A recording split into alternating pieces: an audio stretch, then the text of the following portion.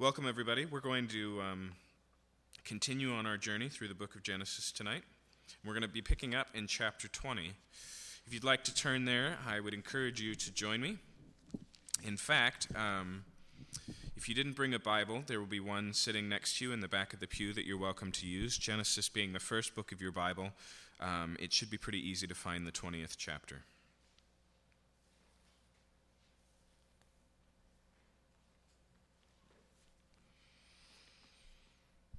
All right, let's just jump right in verse 1. From there, Abraham journeyed towards the territory of the Negeb and lived between Kadesh and Shur, and he sojourned in Gerar. And Abraham said of Sarah his wife, "She is my sister." And Abimelech, king of Gerar, sent and took Sarah. Now, if this is sounding familiar, of course, that's because it is. In fact, you can tell even in the author's wording here, he assumes we've heard this before. He leaves a good deal of the story out. It's abrupt that he says of Sarah, my wife is his sister. There's no mention at this point of any of the conversation that we found last time this happened, near the beginning of Abraham's time in the Promised Land as he journeyed down into Egypt.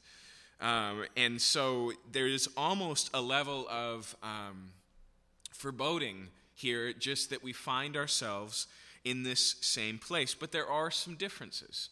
Notice that this situation is lacking any sort of circumstantial cause. Back originally, the reason why Abraham had found himself in Egypt was because there was a famine in the land. And Egypt, being a place that was thoroughly watered by the Nile River, was generally protected from those things, and so he was fleeing to provision. Here, though, he's actually in the land, in the southern area of the land, but still in the land nonetheless, in the area known as the Negev, in the land of Gerar. And as happened in Egypt with Pharaoh, although remember here that Sarah is much older at this point, whereas she was 60, she's now in her 90s, and yet the situation plays out relatively the same. And so what it says very simply in verse 2 is that Abimelech, king of Gerar, sent and took Sarah. Okay? Now, verse 3, "But God came to Abimelech in a dream by night and said to him, 'Behold, you are a dead man because of the woman whom you have taken, for she is a man's wife.' Now Abimelech had not approached her." In other words, he had not consummated their relationship. There was no sexual activity going on.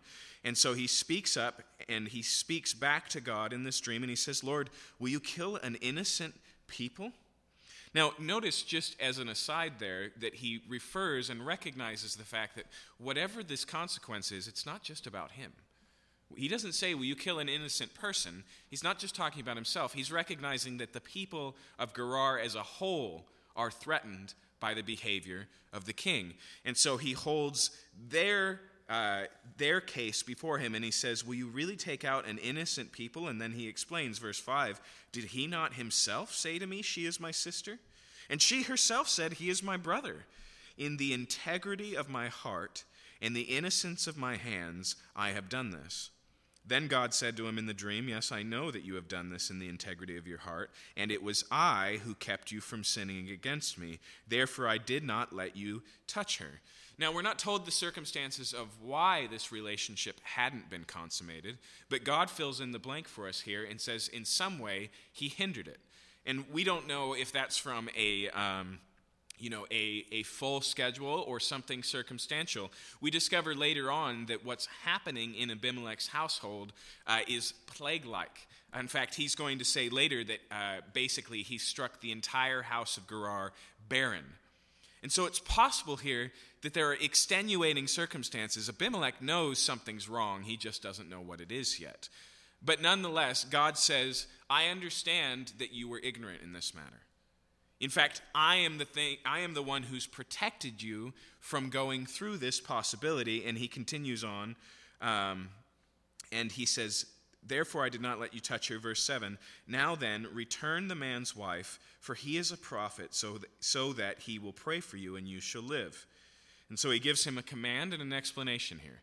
He says, give her back to her husband. And then he says, he is a prophet, and why are you to give him back? So that he will pray for you, and you shall live. And then he pushes it a little bit further, just in case Abimelech didn't know how high the stakes were. But if you did not return her, know that you shall surely die, you and all who were yours. But what's so striking to me about this passage is there are plenty of innocent people involved. Only one here does God point to and say, yeah, he's mine. He's my prophet. Only one does he say his ministry is essential to setting things right, and he's not innocent at all, right?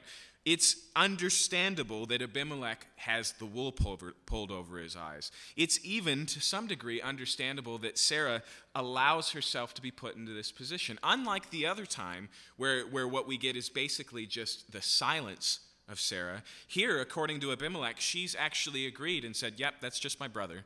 But nonetheless, this is Abraham's plan.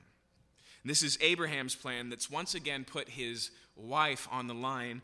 And still, remember here that this is not just merely a terrible marital sin. This is not just Abraham failing as a husband. He's once again putting the entire promise of God at risk. You may remember that just a few chapters ago, God had specified and clarified his promise and said, no, you don't seem to understand. It's not just going to be the child of Abraham. Ishmael's not going to cut it through the line of Hagar. It's going to be the child of Abraham through Sarah, your wife. In fact, in chapter 18, God had come and said, within a year's time, this is going to happen. Okay? So what happens right here, whether Sarah's lost forever, or she has sex with another man, it puts the whole reality of what God is doing in a miraculous birth at question. Okay? This is a big deal, and not only does God compensate for Abraham's tremendous failure, but he doesn't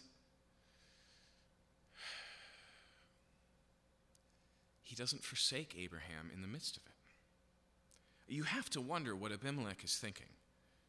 What does the word prophet mean to Abimelech? What does it mean even in today's connotations? Does it not imply some standard of character and holiness? The only thing he knows about Abraham right now is that he put his wife at risk to save his own skin. And God, who comes to him in a dream, validating his reality, says, yeah, he belongs to me, and you need him to pray for you. It's striking, is it not? Abraham is the one person in the Bible who's referred to as the friend of God. Now, it's pretty easy to see that God is the friend of Abraham. But nonetheless here, the recognition we need to make is something that we've seen throughout the story, that primarily this is a story of sovereign promises and a gracious God. Although Abraham has grown incredibly in his character, although his trust and his faith has grown, and we'll watch him walk victoriously through things, he's not merely fallible. It sounds like in this story, this is a repeated and ongoing issue, right? There's a regular and consistent fear here. And we have to wonder what puts him in this position. And it's interesting, isn't it, that chapter 20 follows chapter 19?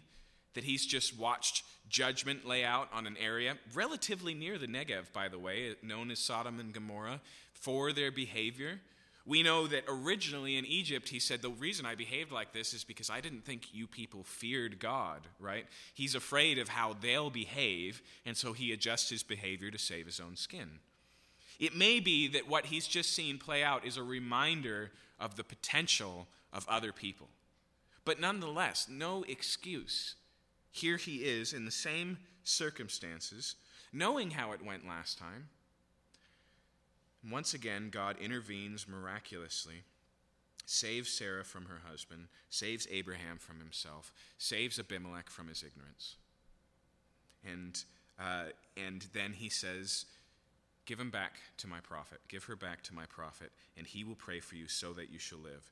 Verse 8, so Abimelech rose early in the morning and called all his servants and told them all these things, and the men were very much afraid. Then Abimelech called Abraham and said to him, "What have you done to us? And how have I sinned against you that you have brought on me and my kingdom a great sin? You have done to me things that ought not to be done." And Abimelech said to Abraham, "What did you see that you did this thing?" He's looking for a reason. He's not only recognizing that he's been sinned against, he's offended by the offense. He says, "In what way have I treated you that deserves this type of treatment? Why did you feel comfortable putting my life on the line?" And let's remember here that unlike some of our patterns of sinful behavior, Abraham's seen this play out miraculously once, right? He knows, and I can't imagine here that he goes, whatever I do, God's got my back, because if he really believed that, he wouldn't have gone through this, right? But nonetheless, he complicates, he makes a mess of things again, and so Abimelech comes on pretty strong. He may recognize Abraham as a prophet, but he's not above questioning his integrity here. It's pretty clear that that's a surprising affirmation that God makes and not one that's in line with the circumstances. Verse 11, now it's important here that we remember that we're in the book of Genesis, okay? And so we've been in this territory before, not just in Abraham's life, but in other characters of the book of Genesis. And this is going to sound surprisingly familiar. He says, "Why did you do this? What have you done?" And look at how Abraham responds. "I did it because I thought there is no fear of God at all in this place, and they will kill me because of my wife." So the first thing he does is he says, "It's your fault." He says, "You're to blame because I was pretty sure you were bad people, and I couldn't trust bad people." Okay? Then the second thing he says is verse 12, "Besides, she is indeed my sister, the daughter of my father, though not the daughter of my mother, and she became my wife." Now, I don't know if you can picture the circumstance, but Abraham has successfully put his foot directly in his mouth, right? As if this absolves or clarifies anything. He's clinging to the smallest thread of his integrity, which happens to be the fact that in one sense, he was telling the truth. But I think we'd all recognize that the lie of this reality, that the fact that she is his sister doesn't deny the fact that she is his wife, there's no justification. But he's reduced to blaming and excusing himself. And he continues on in verse 13, "And when God caused me to wander from my father's house," once again the blame is laid at the feet of God. Just like we saw with Adam, who doesn't just say, "It's the woman who gave it to me, but the woman you gave me." Here he puts his entire life in the hands of God's fault. He says, "God's the one who caused me to wander. I wouldn't be in this neighborhood at all if he hadn't sent me here," right? That's effectively what he's saying.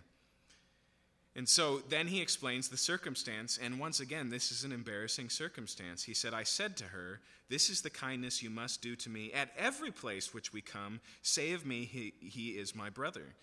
And so here we find out that it plays out badly twice, but it's been relatively successful and ongoing in other places. This is not just a happening, this is a standard practice. He says, "Anywhere we go, please do me this favor, wife who I'm committed to, wife who I love, so that I'm not put to death. Please put our marriage and yourself at risk by claiming to be only my sibling." Verse 14, "Then Abimelech took sheep and oxen and male servants and female servants and gave them to Abraham and returned Sarah his wife to him." Now, once again, we go, wait, why?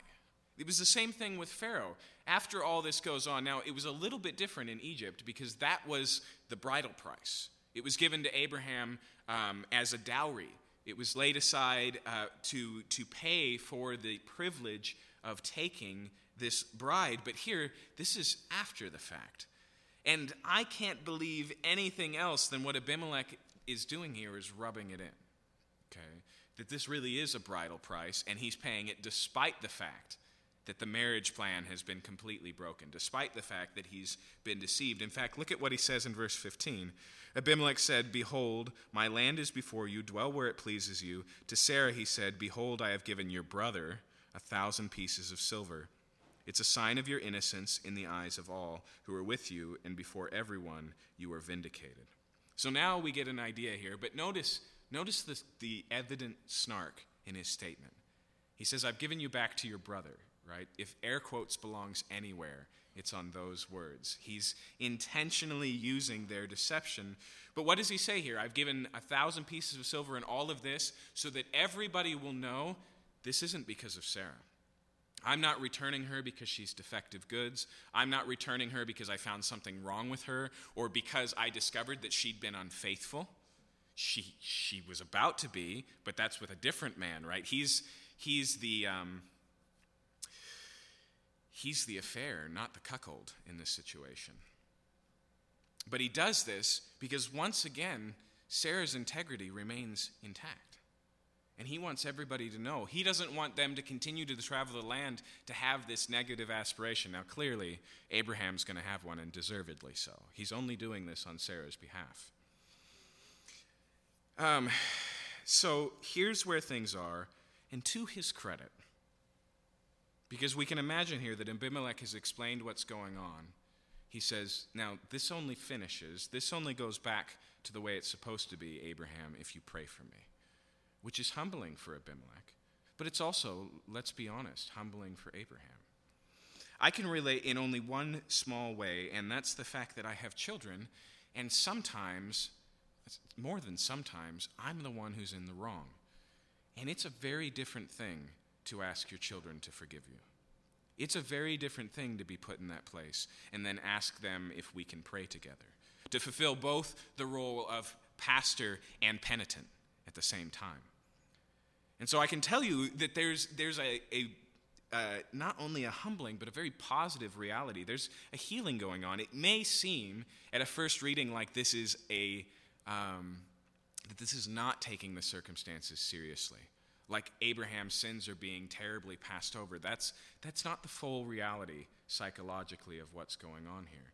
This is a humbling circumstance for Abimelech, and interestingly enough, Abimelech will return.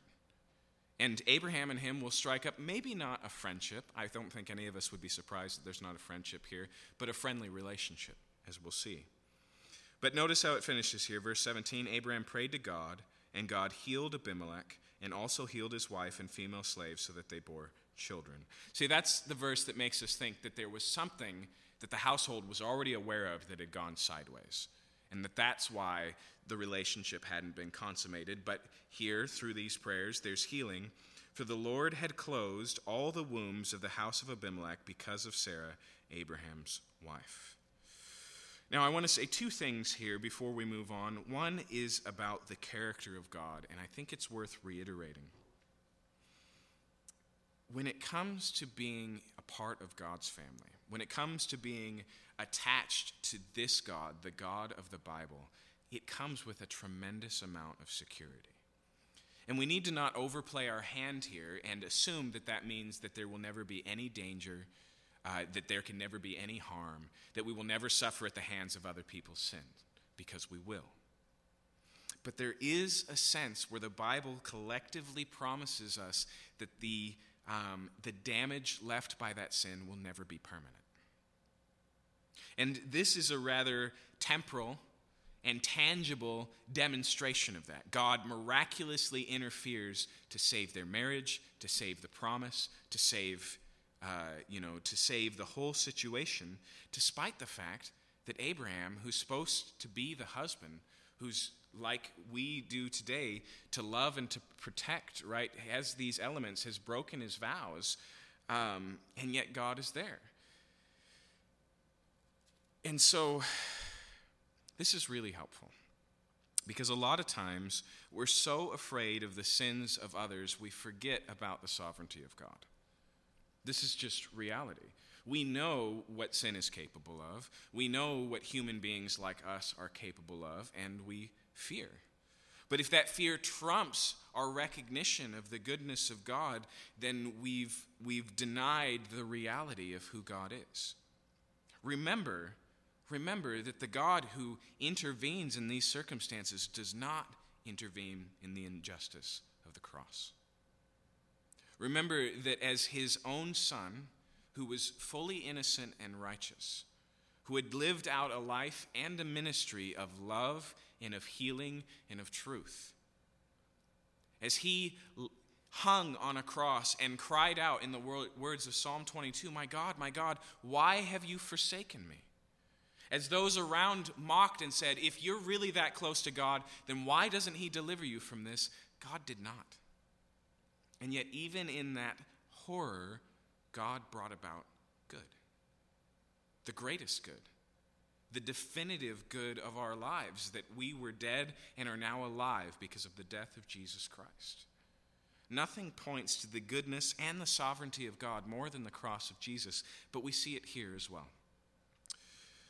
The other thing I wanted to say here about God, that was more about us, but about God is specifically, I want you to recognize here that the promises of God are on the shoulders of God. He's going to bring them to pass. That's a lesson that Abraham's had to learn the hard way as he's tried to take the promise of God into his own hands and say, maybe when God said, I will give you a son, what he meant is, I will make a son for God by, taking this detour route and adopting my wife's servant as a surrogate mother and having a child through that. Abraham was wrong. When God said, I will do, God meant I will do.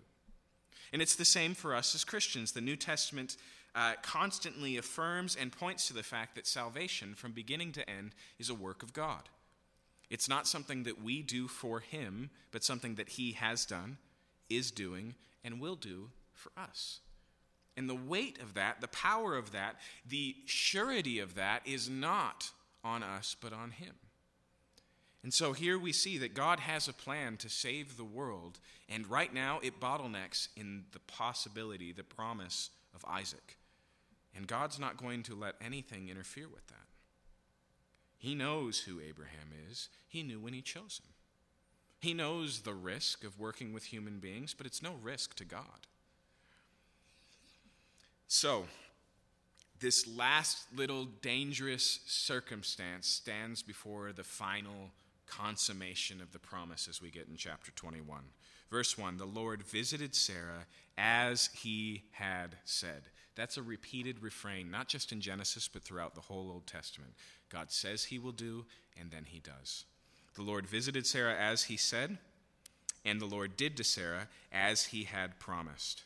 And Sarah conceived and bore Abraham a son in his old age, at the time of which God had spoken to him. Abraham called the name of his son who was born to him, whom Sarah bore him, Isaac. And Abraham circumcised his son Isaac when he was 8 days old, as God had commanded him. Abraham was 100 years old when his son Isaac was born to him, and Sarah said, God has made laughter for me. Everyone who hears will laugh over me. And she said, who would have said to Abraham that Sarah would nurse children? Yet I have borne him a son in his old age. So much of the themes over these past 25 years of Abraham and Sarah's marriage come to consummation here. We see that God has done just as he promised. We've seen here the fulfillment of circumcision. Once again, Abraham obeys and fulfills this rite. We see reference once again to the name of Isaac. Remember, Isaac's name means laughter. And when God promised Abraham a son in his old age, he laughed. And when Sarah overheard the angels of the Lord telling Abraham that it would be next year, she laughed. And here she says that anyone who hears this story will laugh. But here it's not the laughter of making fun of Sarah as a tremendously old mother, but of joy, of mirth, of gladness. And then she just points to the obvious, the striking. Who would have said to Abraham, your wife will nurse again? And yet here she is in her 90s with Abraham, her 100-year-old husband. Paul in the book of Romans adds his interpretation of this, and him as good as dead, right? Being that old, who would have thought? And yet that's what God has done. Now, once again, a reminder, God has delayed the timeline here 25 years from promise to fulfillment. And the reason for Abraham, much as it is often the reason for us, is because that's what develops faith. Right? Abraham has learned to believe in God, not just because God has shown up and done what he said, but because God has delayed the promise. And I know that's a little bit counterintuitive, but recognize how many times here Abraham has thought of other solutions and other ways. Abraham has put things at risk, and yet God has still been faithful. Not only does he see the fulfillment of this promise not being possible in any other way, there's nothing else to call this but an act of God, but also he's discovered that God's faithfulness is not determinant on his faithfulness, on Abraham's faithfulness. And so he's grown in faith because he's grown in knowledge. He now knows who God is. But not only that, God also delays for a bigger reason, because what he's doing in the line of Isaac is miraculous. Its destiny is miraculous. It's different. It's unique. The people of Israel are different than the Philistines next door. They're different than the people of Greece. They're different than the United States. And so it begins miraculously here to make a point, to make a statement, to say this is how it's going to be, to set up a standard that we'll see repeated not only in the life of Abraham, but his son Isaac and his grandson Jacob, and then in his descendants Israel in the book of Exodus. Verse 8, the child grew and was weaned, and Abraham made a great feast on the day that Isaac was weaned. Now, a little bit of cultural explanation, two things. Weaning here, as opposed to nursing, right? Moving them from being breastfed to childhood proper, from baby. That line would have been later in Abraham's day than it is in most children's day today. So most likely we're talking about the age of 3-ish. Okay. Second, the reason why it's worth celebrating is not just because Sarah gets to go back to normality. It's because death for the infant community in the ancient world is a huge deal. Knowing that a child is going to survive and its odds of surviving before and after weaning is a massive shift. And so this is a celebration of the fact that Isaac is still alive. And so they have this great feast, verse 9, but Sarah saw the son of Hagar the Egyptian, whom she had borne to him, laughing. Now, the word here, laughing, is close to the word Isaac, which is why the translator here has brought that out, right? Once again, someone else is laughing at Isaac. But here, because of Sarah's reaction, we see that that's not a good or an enjoyable laughter. Some of the older translations will say that she saw him playing, and that can sound confusing. It sounds inherently bigoted, as if Sarah sees her boy playing on the wrong side of the tracks with the wrong type of person, a servant's child, and that's what she gets so uppity about. But actually, most of the time that this word is used in ways like this, it carries a very negative connotation. Okay? Sometimes that connotation is negative in terms of violent, and so sporting in the sense of combat. Sometimes it's negative in the sense of sexuality. We're not told here. It's not explicit. But I think what's most likely, considering the play on words, is that in some way Ishmael, who at this time is much older than his brother Isaac, he's a teenager, Isaac's just stepped out of toddlerism, is somehow making fun of Isaac, okay? Somehow mocking Isaac. And this upsets her. And so notice verse 10, she said to Abraham, "Cast out this slave woman and her son, for the son of this slave woman shall not be heir with my son Isaac." Now clearly, not only is that a strongly worded statement, but the way she puts things says a lot about how she feels about these things. Do you notice who's not named here? Not Hagar. That's the slave woman. Not Ishmael. That's the son of the slave woman. Right? She keeps these things at a distance, and we'll see that Abraham does not, for what I will just right now call obvious reasons. But she pits that against Isaac. Now, I want you to notice this sounds familiar too.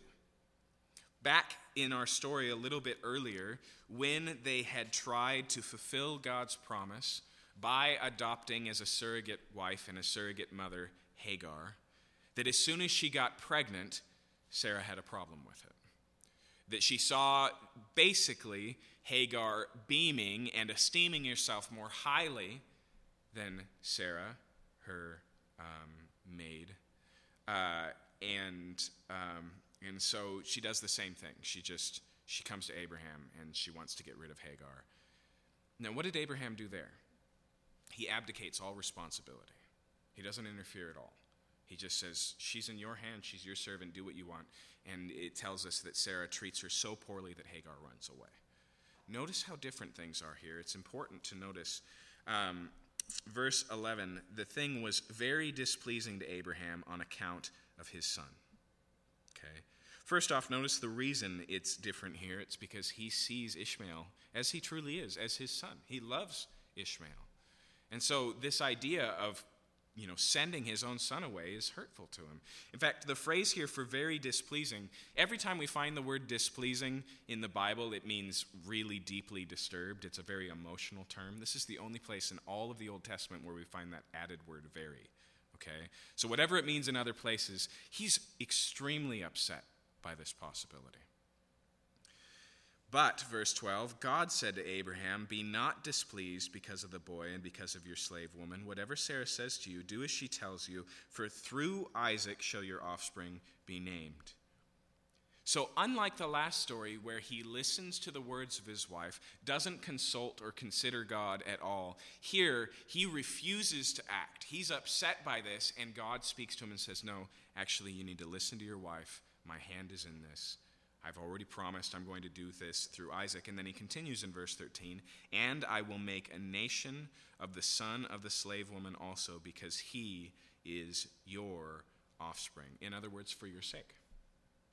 And we've already had this promise given to Hagar, that her son Ishmael would succeed and would have a future, and that kings would come from his line. Here it's reiterated to Abraham, but I want you to recognize the context here. The question is, are you going to send this woman and her teenage son out to fend for themselves in a foreign land?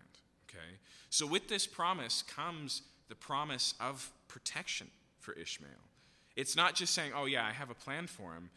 If you don't get this statement, then what Abraham does next seems problematic. I'll show you what I mean. Verse 14. So Abraham rose early in the morning, and he took bread and a skin of water and gave it to Hagar, putting it on her shoulder along with the child, and sent her away. And she departed and wandered in the wilderness of Beersheba. Now that seems terribly cold. It seems, in fact, like the provisions are extremely insufficient, right? She sets out on her new life, and he gives her a little bit of bread and a little bit of water. Okay. Now, one thing, just an aside, when it says here a skin of water, we're talking about 30 pounds worth of water, okay? This is as much water as she can carry, most likely. So it sounds like a little. It's not necessarily a little, but it's not substantial, right? He doesn't send her away with animals from her flock and servants for the new household, despite the fact that when we get to the book of Deuteronomy and it talks about setting servants free, it says that you're supposed to be exorbitant in setting them out so that they can succeed as freed slaves, okay? So it's not enough to just set them free. You need to give them the tools that they need and the livestock that they need and the help they need to get up and running on their own, okay? We don't see that here, but the reason we don't see that, as surprising as it sounds, is because Abraham actually believes the promise, okay? Now, the reason why I'm reiterating and hammering this is because Abraham loses two sons in 2 chapters. And both of the times we see him responding in tremendous, very quick obedience. Both of them he rises early in the morning to fulfill it. And both of them are tremendous acts of faith, okay? And so I'm reading back what we're about to see in Genesis 22 with the sacrifice of Isaac into this story. Now, it doesn't change the fact that eventually supplies run out. If you trace on a map where we assume Abraham is, because remember he was in the land of Gerar, to where she's found at the end of that verse, which is the wilderness of Beersheba, it's pretty clear, like last time, she's on her way back to Egypt. Okay, that's where she's going. But the distance, not only is the distance great between these two lands, but the territory or the climate is desert. Okay, it's not good, livable land. It's not very heavily occupied, as it says here. It's wilderness. And when it says she wanders here, that means she's lost. Right? She's disoriented. And on top of that, verse 15, when the water in the skin was gone, she put the child under one of the bushes. Now remember, Ishmael is a teenager here. If you read this and you don't keep that in mind, it makes it sound even earlier in a verse, because of the loose grammar, like she's actually carrying Ishmael. That's not what's going on. And even when it says here that she laid him under a bush, that doesn't mean that she was carrying him and she laid him down. It means that he faints and she brings him over to where a bush is, so he's at least in the shade. Verse 16, she went and sat down opposite him a good way off, about the distance of a bow shot. Now, just an aside, keep that in mind, that measurement of distance there, because it's a weird one. In fact, it's the only place I'm aware of in the entire Bible where we get distance by arrow, okay? But it mentions this distance, that it was about that far away, and then look at what it says here. Let me not look on the death of the child. She sat opposite him. She lifted up her voice and wept.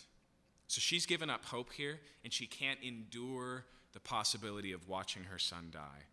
And so she gets far enough away that she can't hear him cry, and she just resigns her fate to death.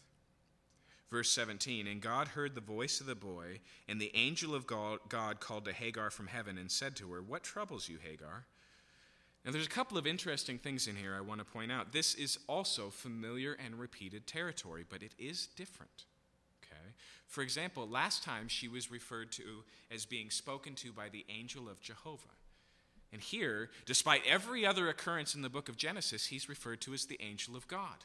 Now, I find that striking because Jehovah is the covenant name for God.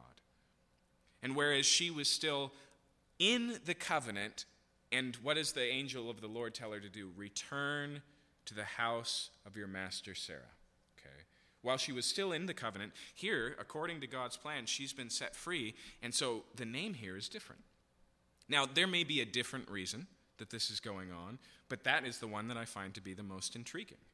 Not only that, but also it says that he has heard not her crying, but heard the voice of the lad. Did you notice that? So it says, the angel of God called to Hagar from heaven and said to her, what troubles you, Hagar? Fear not, for God has heard the voice of the boy where he is. Now, we weren't told that anything about Ishmael, including that he was crying or crying out. It does tell us right in the verse before that she lifted up her voice and wept. But when it says that the angel, or that God had heard the voice of the Lord, the idea there is one of answered prayer, is it not? And actually, I think this is pretty striking, because it means in these dire circumstances, Ishmael is crying out to God to help him. We're not told the same thing about Hagar. In fact, you can kind of make a contrast here. How does Hagar respond to these circumstances? She cries aloud, but Ishmael cries out. And those are not the same thing. She recognizes the difficulty and terror of her circumstances, and it brings her to tears, but it brings Ishmael to prayer. Remember, this is Ishmael, the son of Abraham, we're talking about. It's not necessarily surprising. But also remember that this is Ishmael who, in some inappropriate way, is the cause of this whole problem. And yet God hears his prayers and he answers him. And so what does it say here? It says, fear not, for God has heard the voice of the boy where he is. Up, lift up the boy and hold him fast with your hand, for I will make him into a great nation. He reiterates the promise here, verse 19. Then God opened her eyes, and she saw a well of water, and she went and filled the skin with water and gave the boy a drink. Okay, and so here, the form of this miraculous provision is that suddenly she sees what she had not seen. She's literally about to die of thirst next to a well. But now her eyes are open, she's pointed in the right direction. And that might sound odd or weird to you, but actually in times of great duress, I can say I've been there, where what I most need is right in front of me and I can't seem to find it. It doesn't matter if I'm hungry and I'm looking for the can opener. You know, things get hard when you're hungry and angry and upset and you've already written things off as not being fixable.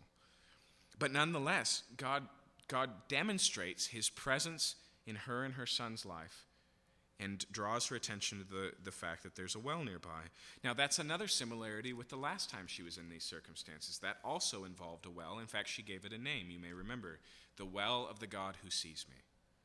But here, the emphasis is not on seeing, but hearing, right? Which is also what Ishmael's name means. God hears. And so here, God hears the prayers of Ishmael, and so they're saved. Verse 20, And God was with the boy, and he grew up, and he lived in the wilderness, and became an expert with the bow. And he lived in the wilderness of Paran, and his mother took a wife for him in the land of Egypt. So what we see here finally makes sense of that earlier statement that the distance was about a bow's distance. This is actually really important because what does it tell us about this story? It tells us that this story was recorded for us by Ishmael and his descendants, right? You can imagine, can't you, Ishmael telling the story of how his family came to be and using this distance, being an archer and just saying, she put me about a bow's shot away. And here it's left intact in the text. This is a direct, small, albeit, but a direct piece of evidence of the authenticity of this account. Not somebody just writing it falsely, but recording history of eyewitness observers in their words.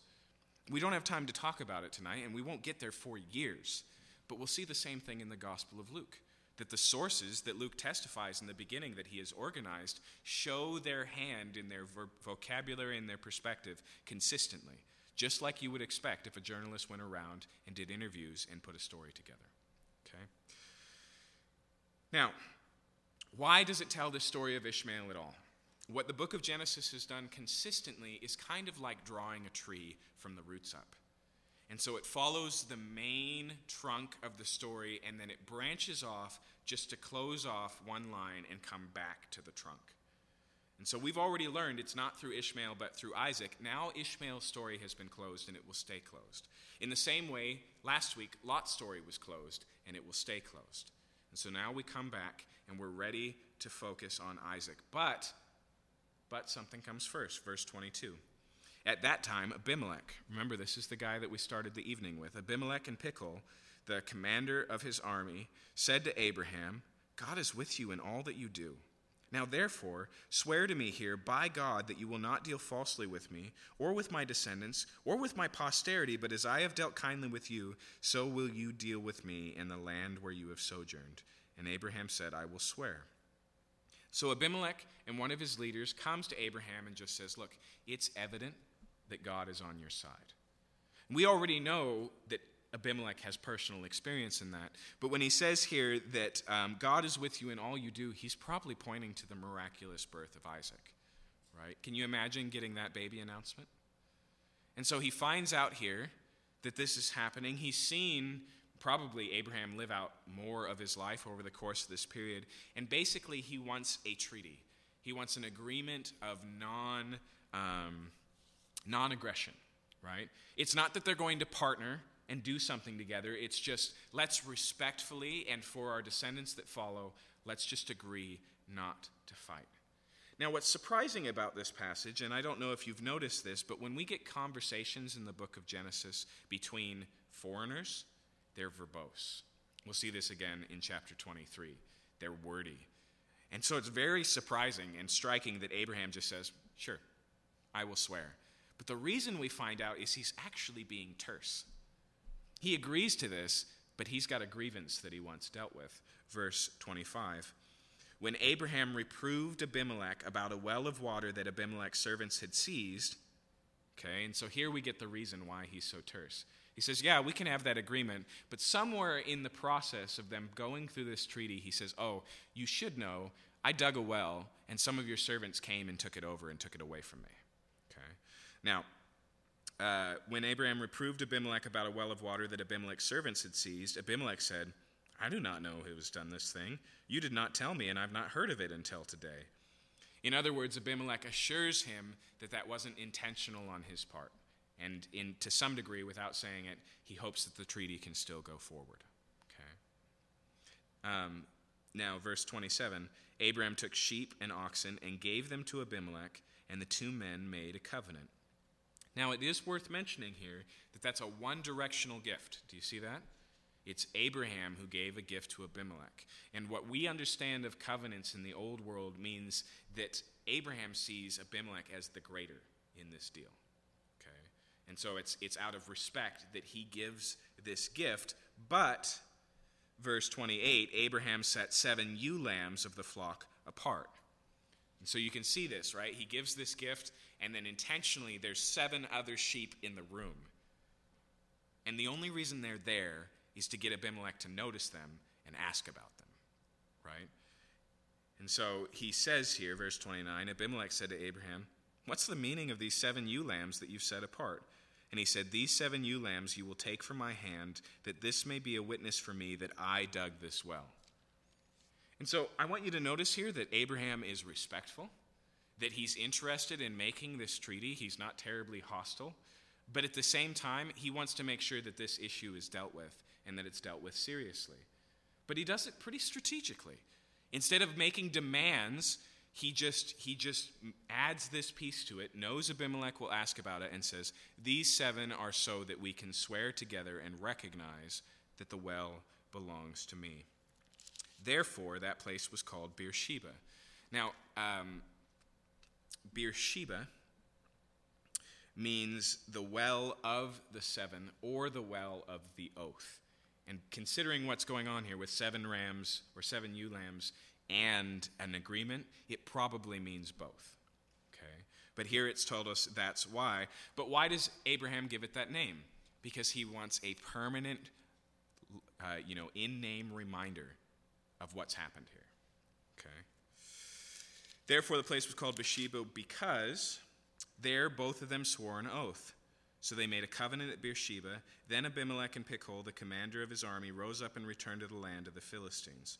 Now that tells us another thing. They make this oath where? At the well. Where is the well? Not in the land of Abimelech. Okay? And so this is outside of his normal property. And that's another pointer to what's really happening here. And then it says in verse 33 that Abraham planted a tamarisk tree in Beersheba and called there on the name of the Lord, the everlasting God. And Abraham sojourned many days in the lands of the Philistines. Okay? So what is this story really about? It's about a couple of things. First, now Abraham can stay put. Right? He's been traveling around, but now he has a safe, with a treaty agreement, ability to stay and water his animals sufficiently. And I'll remind you, that's why Abraham and Lot separated originally, was because of the lack of guarantee of enough water for both of them. Okay? And so he settles in this land, and then it's interesting, isn't it, that the next thing he does is he plants a tree. We're told here he plants a tamarisk tree in this place, and there he called on the name of the Lord, the everlasting God. I just think it's interesting that what he does with this water is he plants a tree, something that requires water. It seems like the two go together.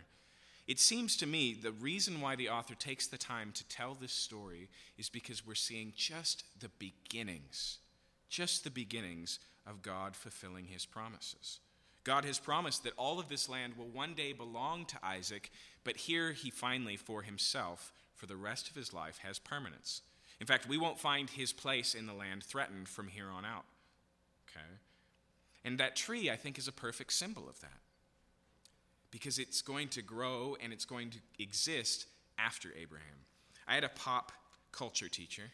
By the way, pop culture is not as exciting as it sounds. It was super boring. But I had a pop culture teacher in college, and he told us a story about he and his dad and how they had built a stone wall on the back of their property so that something they did would outlive them. And I remember thinking, how stupid, right? Because it seems like at any given time, and if I had had the address, I was this type of guy, I would have knocked it down myself. But at any time, this, this heritage that they had created was at risk. But I do think the principle here is similar. The recognition is that this tree is not going to just continue to exist after Abraham, but it's going to continue to grow. And how does he refer to God here? As the everlasting God. In other words, God will outlive Abraham. One of the old famous classic preachers of American heritage used to say that God buries the minister and continues the ministry. And we're about to see that in Abraham's life. But even Abraham now is looking forward with what? With hope, right? Because of Isaac. Now we understand why this story is here. Because what follows? Chapter 22, verse 1. After these things, God tested Abraham and said to him, "Abraham." And he said, "Here I am." He said, "Take your son, your only son Isaac, whom you love, and go into the land of Moriah, and offer him there as a burnt offering on one of the mountains of which I shall tell you." Now, this is insane. And I don't know if you're familiar with the story and that mutes the insanity of it, or this is the first time you've ever heard it and it hits you as it should. But I want to point out a couple of things just in context. One, in Abraham's day and age, including in the land of Canaan where he lives, child sacrifice was a thing. Okay.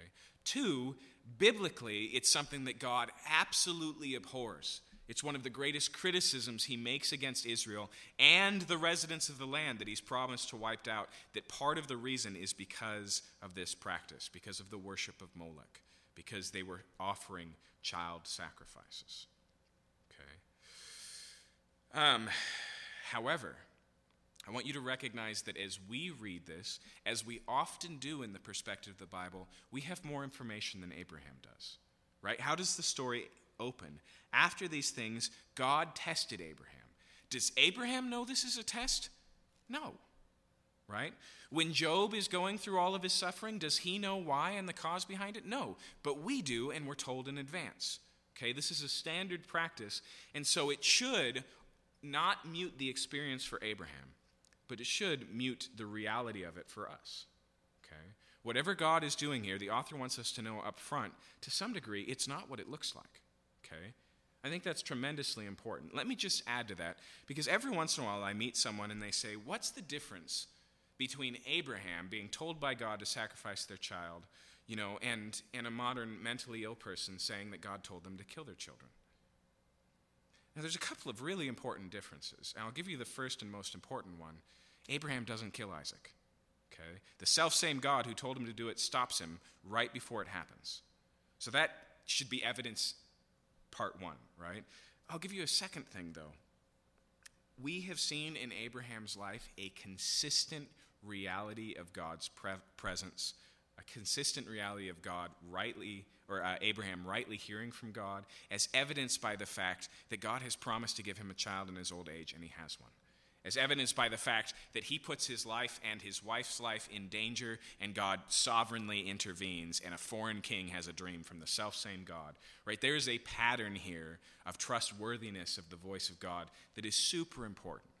In fact, let's be honest, can we really interpret the faith of Abraham through this as being a standalone, isolated event from the rest of his life? This is the last of many challenges that Abraham has had to believe God. And if it's the last, it means that there's many that's come before it, and we have to see it through that line.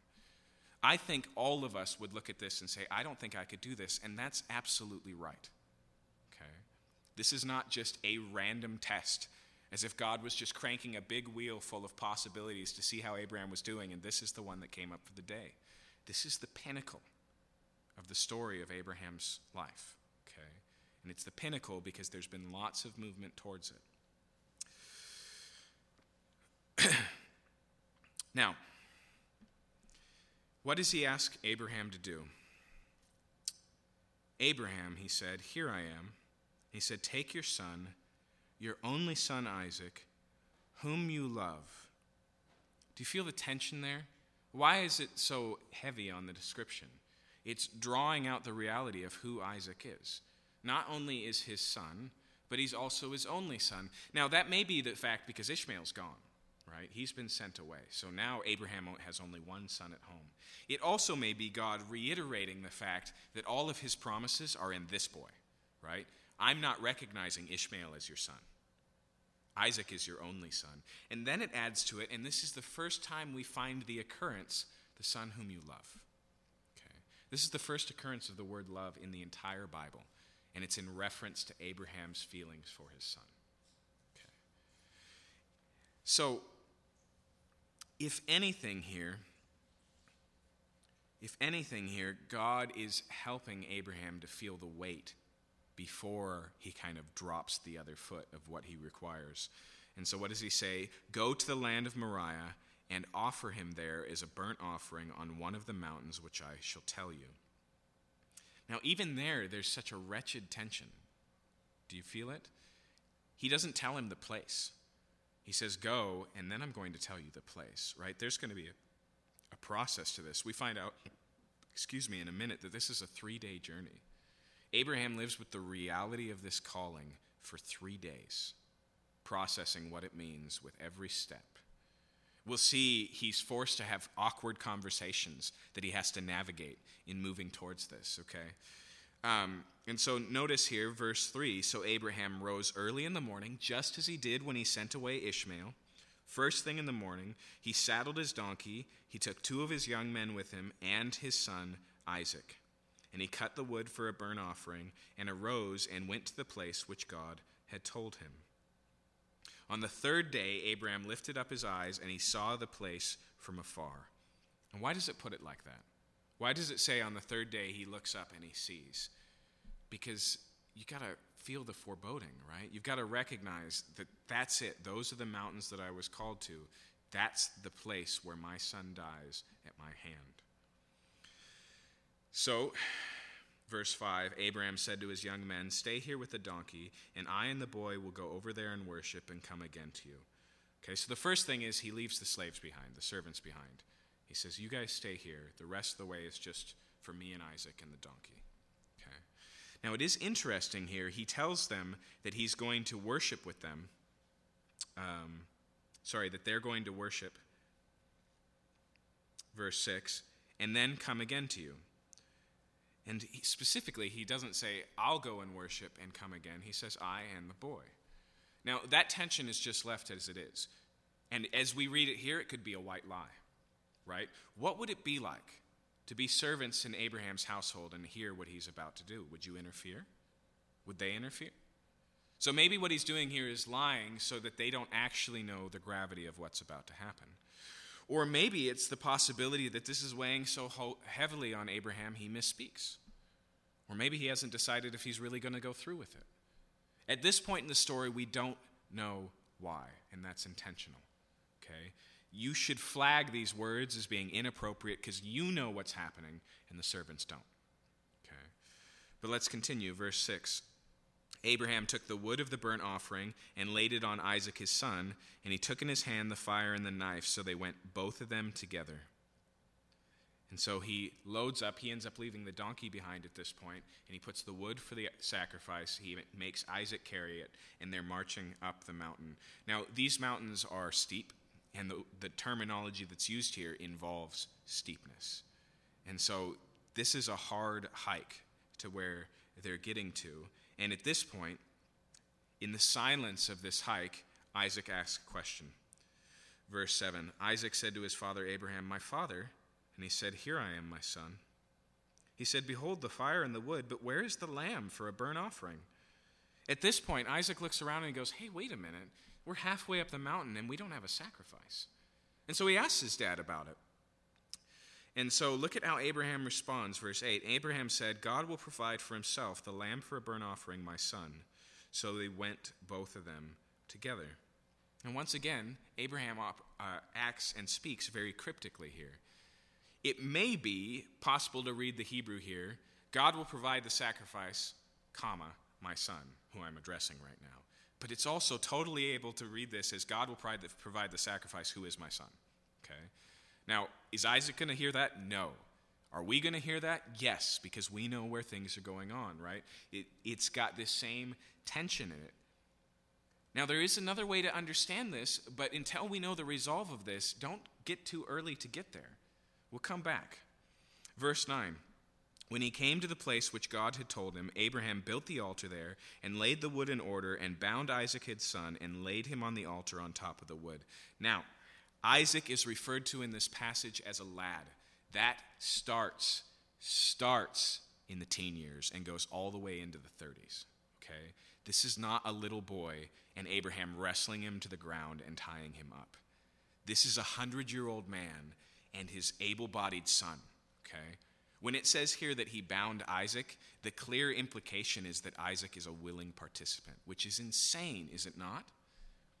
But it does fit with what we know of Isaac, that he's a man of faith and he trusts his father. He doesn't understand what's going on here, but it's clear here that if Abraham bound his son, it's because his son let him. Okay? And so at this point, Isaac understands who the sacrifice is.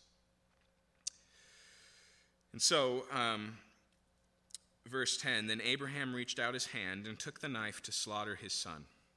But the angel of the Lord called to him from heaven and said, Abraham, Abraham. And he said, Here I am. And he said, Do not lay your hand on the boy or do anything to him, for now I know that you fear God, seeing you've not withheld your son, your only son, from me. And so here he gets all the way to the act itself. He raises the knife, and he's interrupted by this angel of the Lord calling from heaven. Now, this is the first time that the covenant name for God, Jehovah, is used in this passage, which is actually a little bit weird for the stories of Abraham. It's not that God doesn't occur, but most of the time it occurs with an add-on, like the everlasting God we saw in the last chapter, or God the Most High, El Elyon. All the other times, especially in narration, especially in the words of the narrator, he prefers Jehovah. But he hasn't used it at all in this passage, despite the fact that we see God in verse 1, in verse 3, again in verse 8, and verse 9. 4 times the non-covenant, just general name in the book of Genesis for God is used. It seems to me that that's intentional. And the reason I say it's intentional is because there's another person who has a favorite name for God, and that's Jesus. He constantly refers to Jesus as my Father. Every occurrence of him referencing God in crying out to God, in speaking to God, in talking to God is my Father, except for one. And that's when he's on the cross, and he, as I said earlier, quotes Psalm 22. And there it's, my God, why have you forsaken me? And it's relatively clear that one of the things that's being expressed in that usage is distance, right? The reality, the tension of the Son of God being crucified and crying out, my God, why have you forsaken me, is one of distance. And it seems that the author is doing the same thing here. You can almost feel with Abraham, this doesn't sound like Jehovah, right? But here, in this intervention, suddenly we have the name used again, the angel of the Lord. It seems to be intentional, and he's stopped in his tracks. And so now he says that he's passed the test. I see that you wouldn't even withhold your son. Now, if I could put this in just terms that we could understand, the real tension here is not just the cost of a son, but also the cost of all of God's promises. We've seen the evolution of this promise from generic terms to specific. Your descendants, through your son, through your own flesh, through your son, through your wife, through Isaac, your seed shall be called, he was just told a chapter ago, right? When he sends away Ishmael. And so he knows that all of God's promises are entrusted to the life of his son, who has not yet had any children. And so what he's doing here is not just putting Isaac on the altar, but the promises of God themselves. Now, there is a principle here that I think is really important, because here the question is, Abraham's given all he ever wanted, right? He has the greatest gift, his son, his only son whom he loves. Everything that God has promised him, what he's waited for 25 years. And so there's a tension here between the gift and the giver, right? Is he willing to trust Abraham despite the fact that he already has what he wants? Or willing to trust God despite the fact that he already has what he wants? Is he willing to love God more than he loves the gift that God has given him? Those things are clearly in play here, but it's still appropriately, we should go, why? Why would Abraham do this? What is going on? Is he expecting this sort of interference? Is he in on it? Does he know there's going to be a pop quiz on Mount Moriah, and so he's studied up? Is that what's going on here? It doesn't seem likely. In fact, Paul tells us in the book of Romans a little bit about this, and then the author of Hebrews takes it further. And the author of Hebrews tells us that Abraham did this knowing that God was capable of resurrecting Isaac. He was so convinced now of God's ability and power that even if this demanded the death of Isaac, God would surely bring him back to life, because that's where all the promises were, and God keeps his promises, which is striking. Okay? But nonetheless, he's willing to go through with it. God interrupts and calls to him, and he says, now I know. Now it's been proven. Now it's been demonstrated. Now he continues on, verse 13. Abraham lifted up his eyes and looked, and behold, behind him was a ram caught in the thicket by his horns. Now, I may be wrong on this, but I'm going to throw it out there because I think this is what I remember. The way that this is tensed, it's not that the ram has been there the whole time. It's that as he looks up, a ram runs by and gets stuck in a bush. Okay? This is like Uber delivery of a sacrifice, okay? Not something he didn't see before necessarily, because you'd hear a ram caught in the thicket. You'd be very aware of it. But something right there in the moment, as soon as he stopped, as soon as he hears this voice from heaven, there is the sacrifice. Now notice, even Isaac asked, where is the sheep for the sacrifice? And here we have a ram.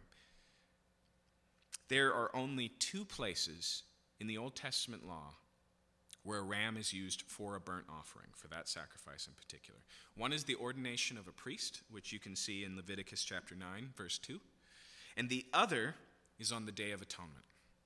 You can see in Leviticus 16. Now, if you're not familiar with the Day of Atonement, this is the one day a year when the high priest actually goes into the Holy of Holies, the center area of the temple, the place where the Ark of the Covenant is, the place where God's glory dwells. Just once, and only the high priest would go in with this sacrifice, the blood of a ram, and sprinkle it on the altar, on the Ark of the Covenant itself. Okay? And that was to atone for the sins of Israel. That's why it's called the Day of Atonement. Those are the only two places where we see a ram as a burnt offering. Okay? But nonetheless, here's the ram, and let's continue. Verse 14, so Abraham called the name of that place, the Lord will provide, as it said to this day, on the mount of the Lord it shall be provided. Now we have to pause there and do a few really important things.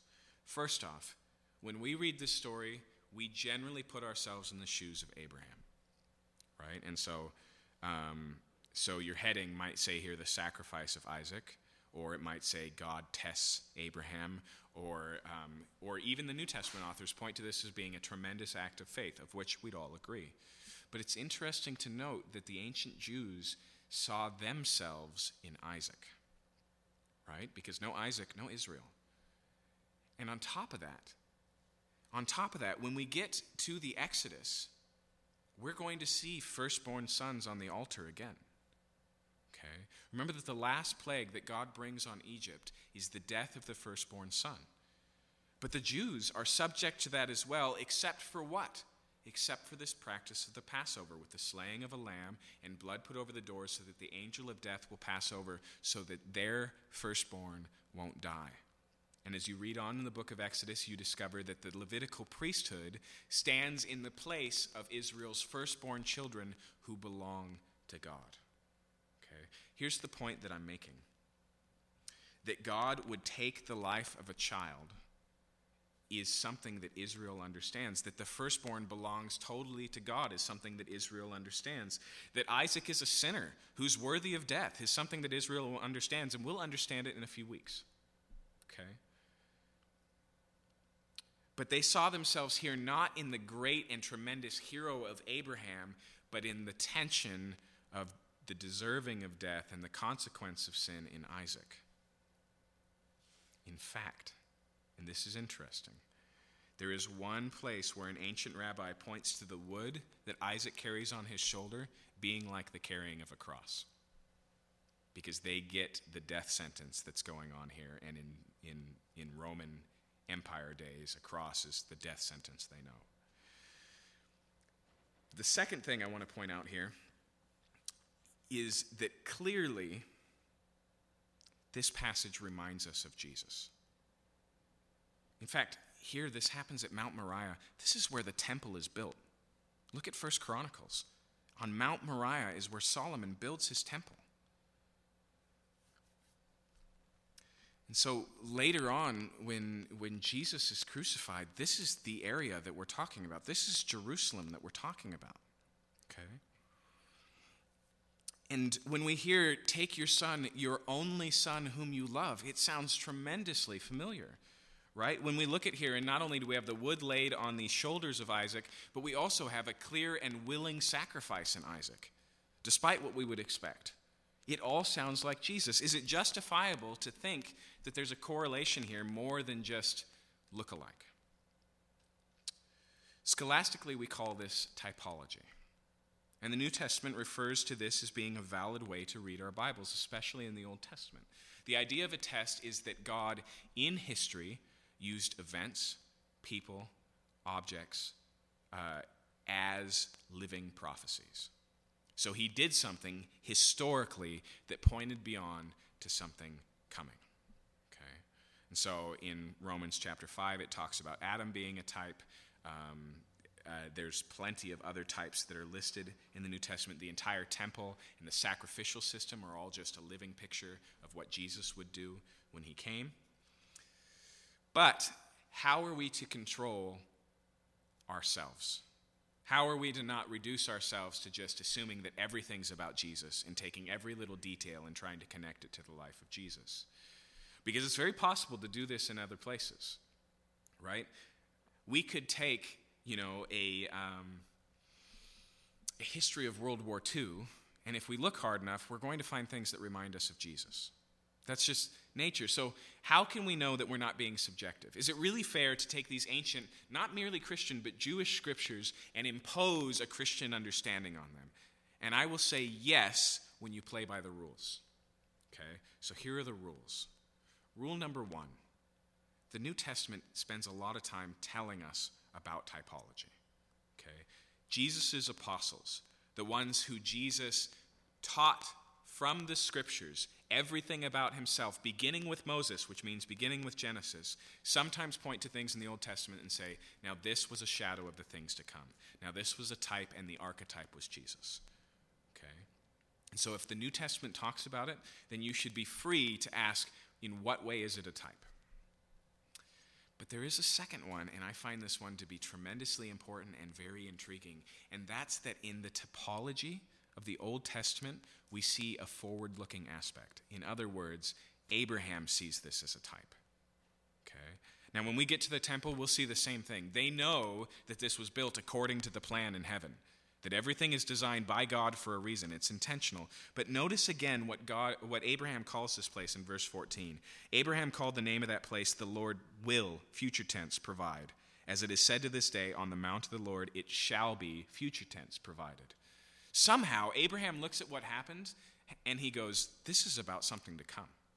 God will provide a sacrifice.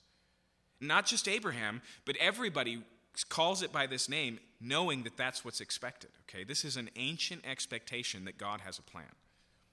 Okay, and so it's completely valid and Jewish even to read this as typological, to recognize here that God has intentionally and historically pointed to the future of what Jesus would do. Now, the place that's the most striking that draws this together, you will miss if you're not paying attention, and that's in Romans 8:32, where it says, "For God did not spare his own son." He spared Abraham's, but he didn't spare his own. Okay, and so it seems even Paul, in using that language, and he's already talked about Abraham's sacrifice of Isaac back in chapter 4. Now he picks up that language and he puts it in the same terminology, and he says, there's a difference here. God did not spare his own son.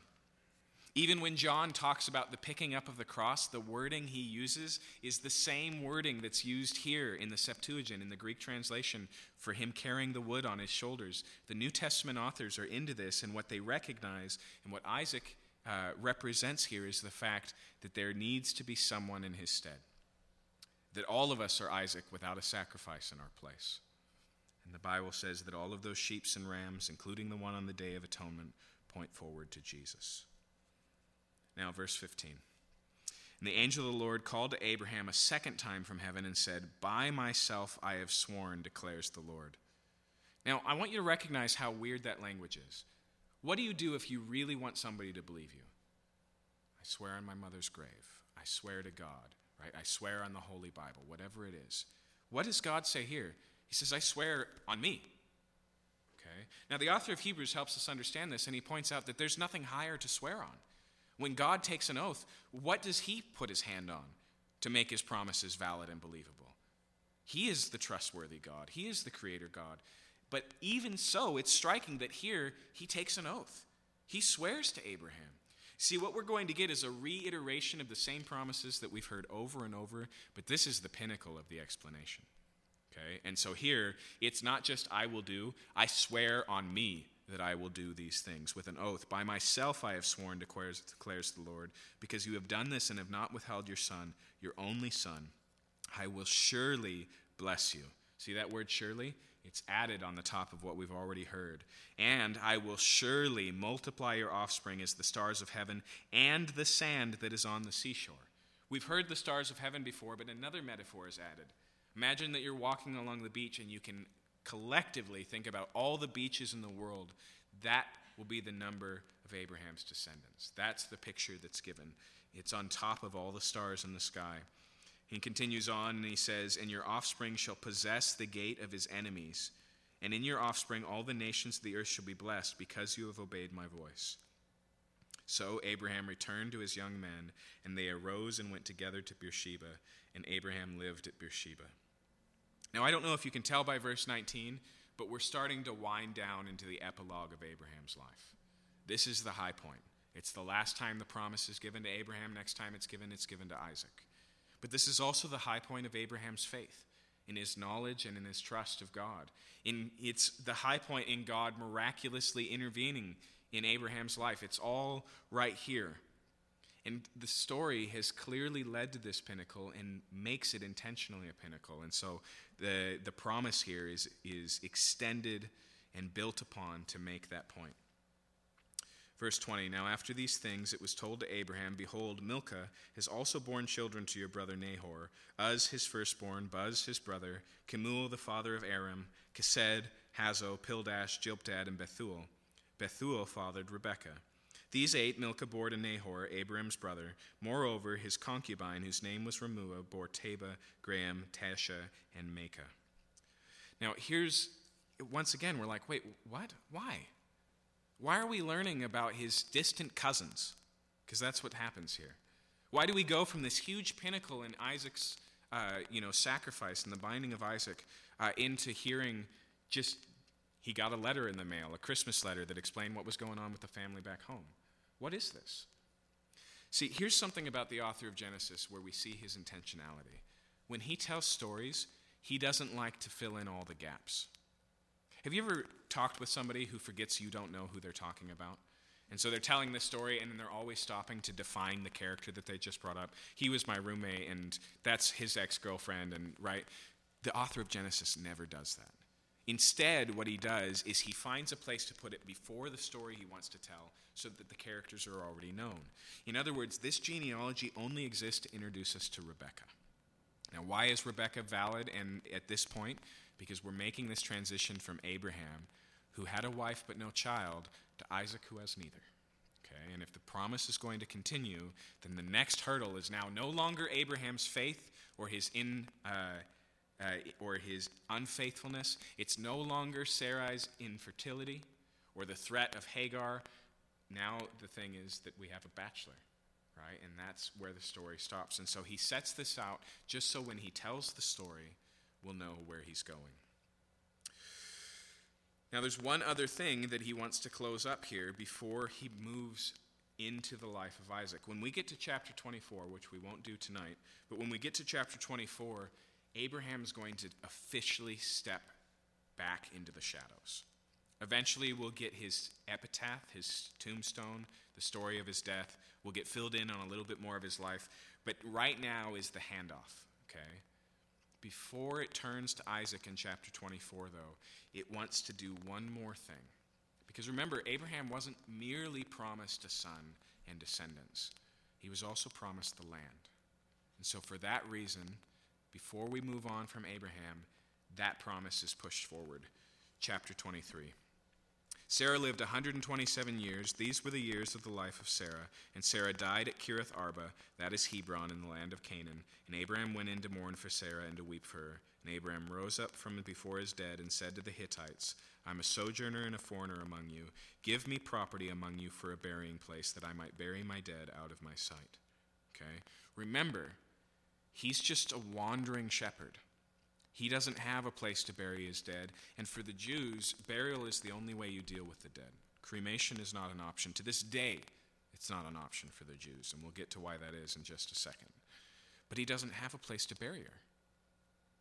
He doesn't have any place to leave Sarah's body.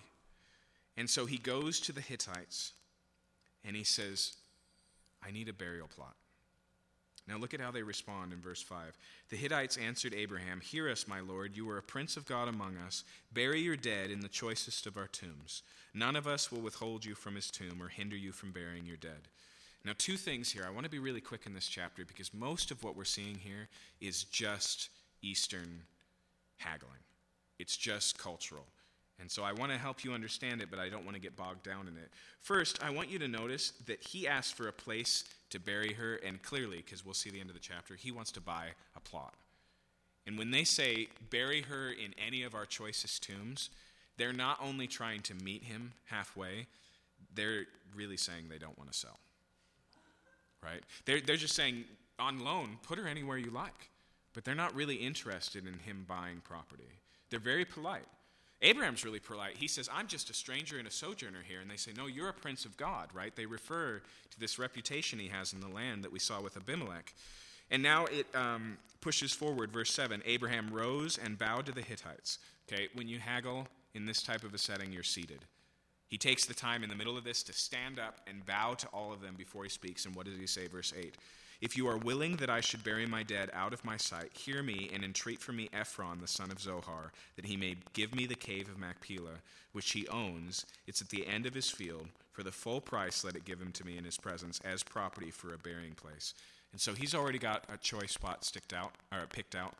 He points out that it's on the edge of the property, so he doesn't need to put a hole in Ephron's property. He just wants to buy this last piece of it.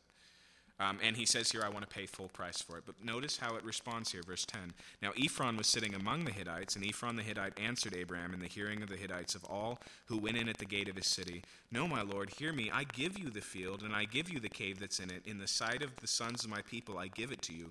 Bury your dead. Now most scholars believe here when he says give, it's generous, but it's avoiding this same issue. It's avoiding this issue of the interchanging of property. And we've already seen that Abraham is very wise with foreigners, and he makes sure to get it in writing effectively. And so he doesn't deny the gift or the graciousness that Ephron has showed. But, verse 12, then Abraham bowed down before the people of the land, and he said to Ephron in the hearing of the people of the land, But if you will, hear me, I give the price of the field. Accept it from me that I may bury my dead there. And Ephron answered Abraham, My lord, listen to me. A piece of land is worth 400 shekels of silver. What's that between you and me? Bury your dead. And so, once again, it sounds like what Ephron is saying, it's not worth that much. Just take it. Okay?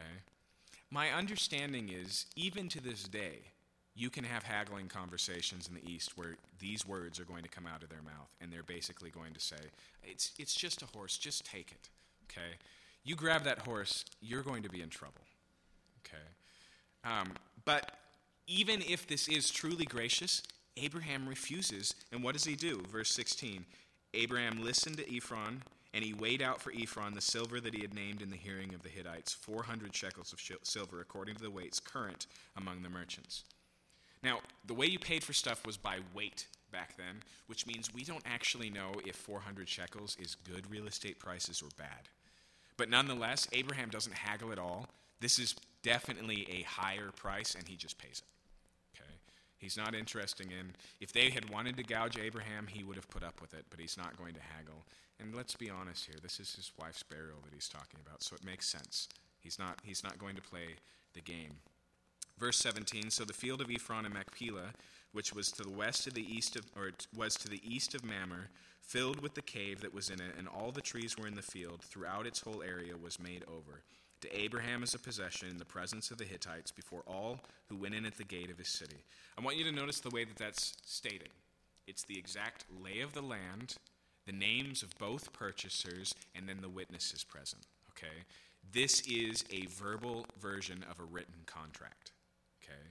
And so once again, we see a document aspect to what is going on here, but it's official, and that's the point. Verse 19, after this, Abram buried Sarah, his wife, in the cave of the field of Machpelah, east of Mamre. Notice it mentions that it was east of Mamre. It is interesting that Mamre is the land that Sarah was living in when God told them she was going to have a child. And so it may be here that he picks this land because it's especially significant to Sarah. We're not told. That is Hebron in the land of Canaan. Verse 20, the field and the cave that in it were made over to Abraham as property for a burying place by the Hittites. Now, this is the only piece of property that Abraham purchases. He has water rights in the well, but a well is not property. Okay? That secures him in the land, but this is ownership. This is something he can pass on to his children. However, this is the only piece that Abraham ever owns. Okay? A burial plot. Now, it'd be easy to read that as being merely a statement of necessity. Well, he's got to bury his dead somewhere. But we've already seen they were willing to let her be housed in their property, but he chooses to buy it. Not only is Sarah buried here, but so is Abraham. So is Isaac, and so is Jacob. Isaac might be, I don't remember, but so is Jacob and Jacob's first wife, Leah. This is the family tomb, okay? In fact, Josephus tells us that it was still a known place in his day that could be visited, and there's a mosque today that's in this general place with a tomb in its basement that most people believe is probably this place, okay? But nonetheless, why does it emphasize here property? We've already seen, because the land was promised to Abraham, and here he gets his first piece, right? His down payment of God's promises. But it's a burial plot. If you go to Jerusalem today, and you go just to the east of the city, in fact, if you stand in Jerusalem and look out to the east, there's a hillside right outside the city that is just a massive cemetery. The entire hillside, all the way up and very large, and it's ancient looking. The tombs in that hillside date back not just hundreds, but thousands of years to when Israel was there before it was sacked, okay? They've been burying their dead on this same hillside for a long time. And the reason is because before Jesus came, in the first century world, the Jews were anticipating the Messiah to return based on the prophecies of Ezekiel and pass through the eastern gate of Jerusalem. And so these tombs were put there as effectively front row seats because they were anticipating that when the Messiah came, he would resurrect Israel and they would have the land as promised. Okay? The intention here is the same. Abraham wants to live in the land because that's the land he's been given. And he's looking forward to the reality of that. And so let me put it in the words of the author of Hebrews, and then we can talk about what it means for us, and then we'll close for the night.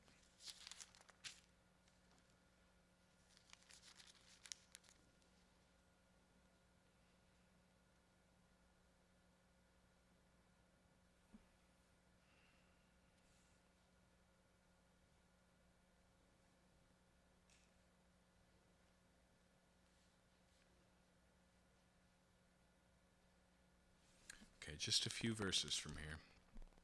Hebrews 11, verse 8. By faith, Abraham obeyed when he was called to go out into a place that he was to receive as an inheritance. And he went out not knowing where he was going.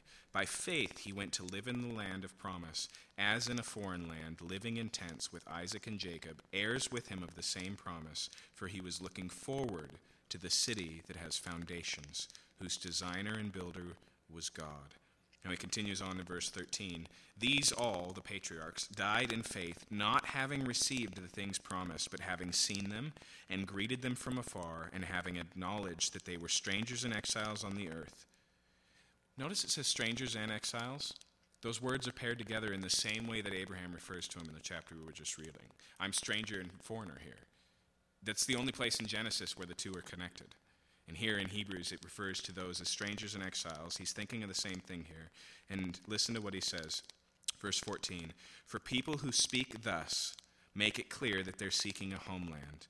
And if they'd been thinking of a land from which they had gone out, they would have the opportunity to return. But as it is, they desire a better country, that is, a heavenly one. Therefore God is not ashamed to be called their God, for he has prepared for them a city.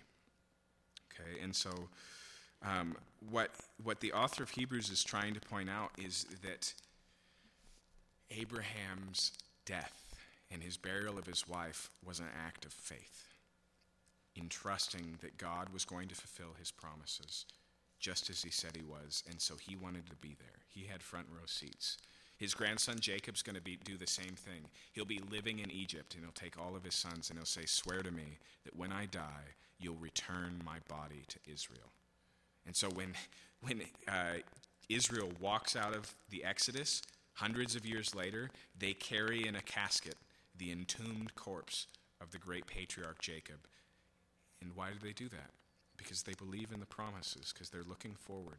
And so even this act is a tremendous act of faith. Even though it's just a tomb, it's a place for him to be where the promises will be fulfilled.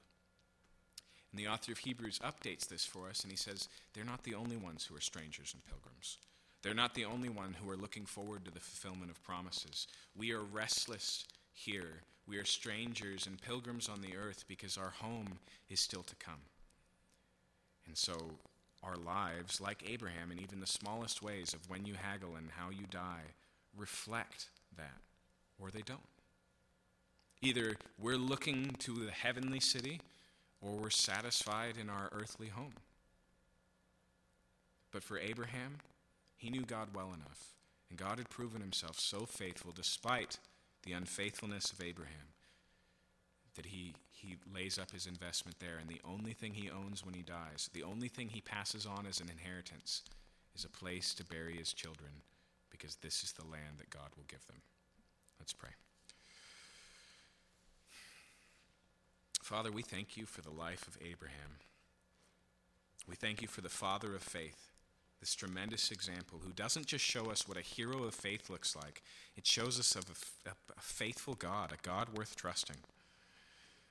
And I pray, Lord, that in our own journeys, in our own paths, with the promises that you've given us as Christians and as your church, that we would walk in trusting ourselves to the city whose builder and maker is God, that we would look forward with hope and endurance, knowing that you who began a good work in us will be faithful to complete it. And I ask, Lord, that our life would be demonstrably different because of that hope. That like people looked at Abraham and referred to them as the Prince of God and as the one that God is surely with, that people would look at our lives and say, it's not explainable if this life is all there is. I ask that you'd help us in that. In Jesus' name, amen.